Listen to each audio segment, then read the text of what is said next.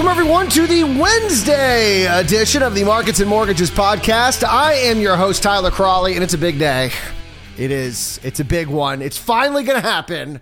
The Fed decision on interest rates will be happening later today. At 2 o'clock is when the decision is announced. And then 2:30, we got the press conference with Jay Powell. I'm on pins and needles. I'm very excited about this. Now, of course, we know what the decision is going to be. Jerome Powell couldn't have been any clearer during his testimony earlier this month. Quarter basis point increase, or I should say a quarter point increase, a 25 basis point, a quarter basis point. That would be so great. We've announced that we're going to be raising interest rates by a quarter of a basis point. Not even going a basis point. We're doing a quarter of a basis point. So that decision will be happening later today, and everyone knows what it's going to say. You're just wondering if there could be something surprising, such as asset purchases or really asset sales. Are they going to announce that one of the other ways that they're going to be dealing with this inflation is they're going to start selling treasuries or mortgage-backed securities? And then, of course, what impact that would have, especially on the housing sector, with now a lot more mortgage-backed securities out there, could be interesting. We haven't seen any evidence of that, but you do wonder.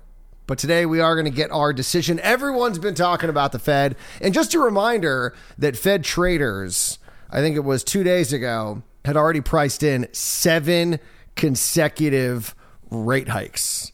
So this is the first of many, but we have finally reached that day. So we'll be talking about that on tomorrow's podcast. In fact, there's actually a lot that's being released today. We'll talk about that at the end of the podcast as normal. What we have to discuss is what happened and what came out yesterday in one of the big reports from CoreLogic, the CoreLogic Single Family Rent Index for the beginning of 2022. That's right. They're looking at January, and not surprisingly, rents picked up in 2022, exactly where they left off in 2021. Rents climbed year over year, 12.6% nationally.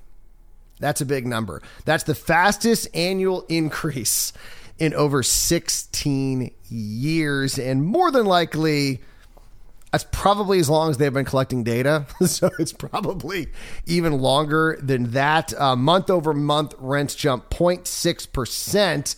That was actually the biggest gain we've seen since November. But of course, we're talking about January. So it was really only about 2 months removed from when we saw that 0.6 jump in November. And here's probably the unfortunate takeaway from this report, because we've been talking about this CoreLogic rent index for a while. It's really been one of the bigger issues with understanding the hot demand for houses right now. But one of the, I guess you could say, silver linings in the report had always been that it was the higher priced rentals that were seeing the most appreciation, because the idea was, okay, well, if you're at that level, maybe you can afford that increase and it's not having a big impact on you or the overall economy. You just, when you're rich, you just find money from somewhere else and you're good to go. Well, unfortunately, the latest report shows, I think we saw this in the last one, is that now the middle tier is starting to see the most appreciation. There's 2 middle tiers. So there's low priced and high priced, and then there's low middle and then high middle. So I just did kind of an average of that middle tier to get one price point.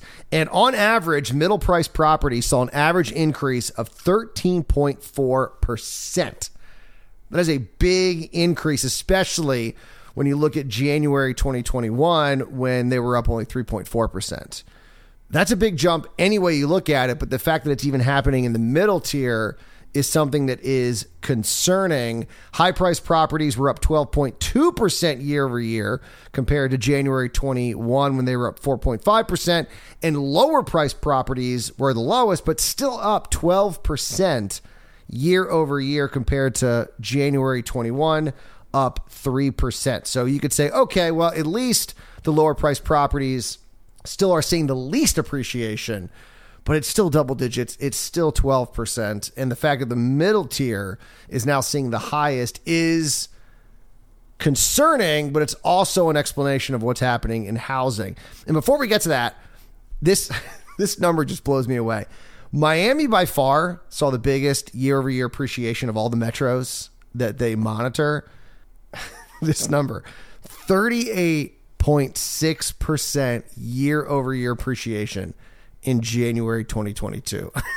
It's like, I mean, the next closest was Orlando, was up 19.9%, and Phoenix up 18.9%. I mean, 38.6%.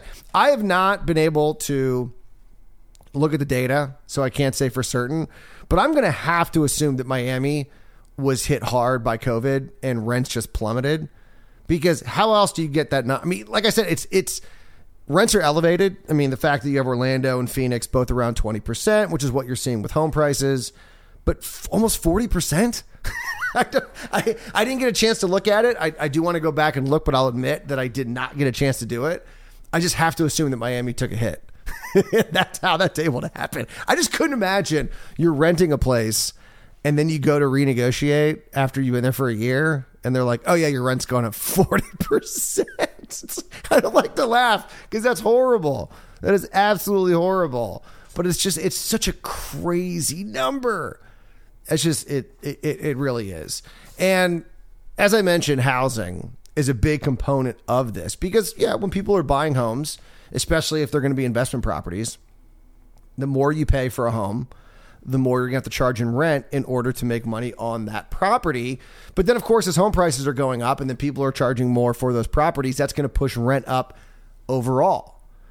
And so that's why you'll hear a lot of people outside of the housing sector who continue to wonder why demand for housing remains elevated when you have double-digit price appreciation for homes and rising rates.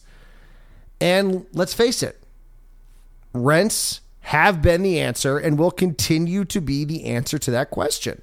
I mean, when you have Miami, of course, Miami's an extreme example. I understand that. But if home prices are up 20% and rents up almost 40%, it's still cheaper to buy with the higher rents, or rates, I should say. And here's, I think, the biggest argument for home buying really of all. You know, a lot of people say, well, the purpose of buying a home is to build equity and build wealth. And sure, that's a great part of it. And the appreciation that your home receives, especially right now, is a bonus. But the real benefit and advantage to buying is you're locking in your shelter costs. So with rent, I mean, rents can go up every year. I mean, maybe you're lucky you do a 2-3 year contract, but then you're still going to have to renegotiate. I mean, you could buy a home and for 3 years, your mortgage is going to stay the same price. Now, I understand that taxes will go up and down. Just kidding. If they ever go down, taxes never go down. Taxes might go up. Insurance might go up. You know, things can change. But for the most part, you're talking about a minuscule amount. The big aspect is going to be your interest rate and your principal. And that's what you're locking in when you buy. And you're looking at rents right now. And sure, what we're seeing is extreme.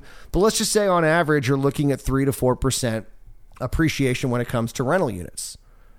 Well, over time, that's going to equate to a lot of money versus locking in and buying. And so that's why when anyone outside of housing asks me, how is it possible that housing can still be in demand with all of these factors, rising rates, just skyrocketing home prices, it's because people want to lock in their shelter costs. People want to lock in that mortgage and know what they're going to be paying versus renting. And you don't know what's going to happen. Sure, rent can go down. We saw that during COVID. But 9 times out of 10, it's going up. But that's the answer to the question. How are people still buying? Why are people still buying? Well, because rents are skyrocketing as well, and more than likely are going to continue to at least fall back into their normal pattern, which is 4 or 5%. And if you can lock in your shelter costs, why would you not do that? And so that's why it makes sense for people to buy, even if people believe that home prices are elevated. I know people say, well, your home might be underwater if you see a drop in home prices, which no one is projecting. But let's say you do. Let's say you see a 5-10% drop. Unless you're planning on selling that house immediately, who cares? If you're like, I'm not moving for 20 years or 15 years, it doesn't matter if you're positive or negative. All that matters to you is that payment that you're making, and that it's stable and it's locked in. And that's what buying does. And like I said, no one's expecting there to be a drop in home prices or in rents anytime soon because we're looking at inflation data. And one of the biggest components of these inflation numbers, shelter costs. And we're not seeing any reduction whatsoever. And in fact, yesterday we got the producer price index for February, and it showed double-digit gains year over year in the month of February, according to the Bureau of Labor Statistics. Month over month, the producer price index for final demand increased 0.8%, which is down from January when it was 1.2%, but it's still almost 1% a month. And when you think about that on an annualized basis, that's 12%.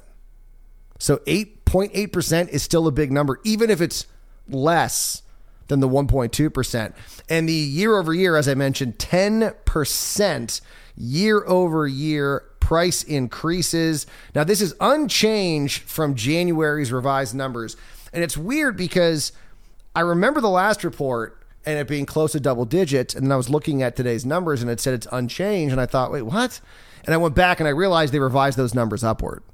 So when the report originally came out for January, they said that month over month it was up 1% and year over year 9.7%. And then they adjusted those numbers. And so even though it looked like, oh, it's not so bad, the number stayed the same. That was the first time we actually got a report that showed 10% year over year inflation. And so it was kind of interesting that you didn't get a little more hoopla about it because it was a little confusing that, oh, well, we had that last month, but we didn't really, not when it was initially reported. That was a revised number. An important stat as well, removing food and energy, you know, we always love to do that, right? The core index, it's still up 6.6%. Now that might be down from December when it was 7, but it's still 6.6%. So everyone that says, oh, you know, these supply chain issues with energy, and of course the war is affecting, you know, gasoline prices, and then we got, you know, these food costs and the supply chain issues. You take those out, it's really not that bad. Yeah, it's still 6.6. It's still pretty bad. It's still a concern, no doubt about that. And so that's why all eyes are going to be on the Fed today as they make their decision, or I should say the Federal Open Market Committee will make its decision. That will be out at 2:00. As we know, Jerome Powell made it very clear that he supported the committee supported a quarter point increase. I keep combining those. It's a big difference. A 25 basis point hike is what they are expecting. A quarter point. A lot of people like myself would probably like to see a 50 basis point increase, but a quarter point is what everyone is expecting. And the big question is, what are they going to talk about with regards to asset purchases and then the possible sale of those assets? Could there be something in that release that maybe answers some of those questions? Because that could move the market. And I'll be honest with you. This is the first time since I really started paying attention. Because yes, I talked politics for 10 years on the radio, but I never really paid that much attention to what was happening with, you know, markets and especially these announcements. And so this will be the first time I can observe a market reaction. Like what happens to bonds, what happens to commodities, what happens to, you know, our equity markets when the decision is actually announced. I mean, arguably it feels like it's priced in, but I don't know. I don't know. So I'm not going to pretend to be like, well, here's what's going to happen, because I don't know. This will be the first time I'll be able to watch it, because I think the last rate hike was 2018. So I still, you know, I mean, I was aware of it, but it wasn't something that I was watching immediately upon that announcement to see how the markets reacted. So another topic we'll be getting into on tomorrow's podcast. So before that happens, though, we do have mortgage demand and rates. That's out from the Mortgage Bankers Association at 7 a.m. Then we got retail sales. Those are out at 8:30, and they are supposed to increase 0.4%. And then at 10 a.m., we got builder confidence, which is expected to drop 1 point to 81. So, man, we got a busy day. Probably going to be a long podcast, just letting you know, because there is a lot to discuss and a lot to be aware of that is happening today. So we'll be talking about it on the Wednesday edition of Markets and Mortgages. You guys enjoy your Wednesday. I'll see you back here Thursday morning for a probably longer edition of the podcast. And remember, as always, do not wait to buy real estate. You buy real estate and wait.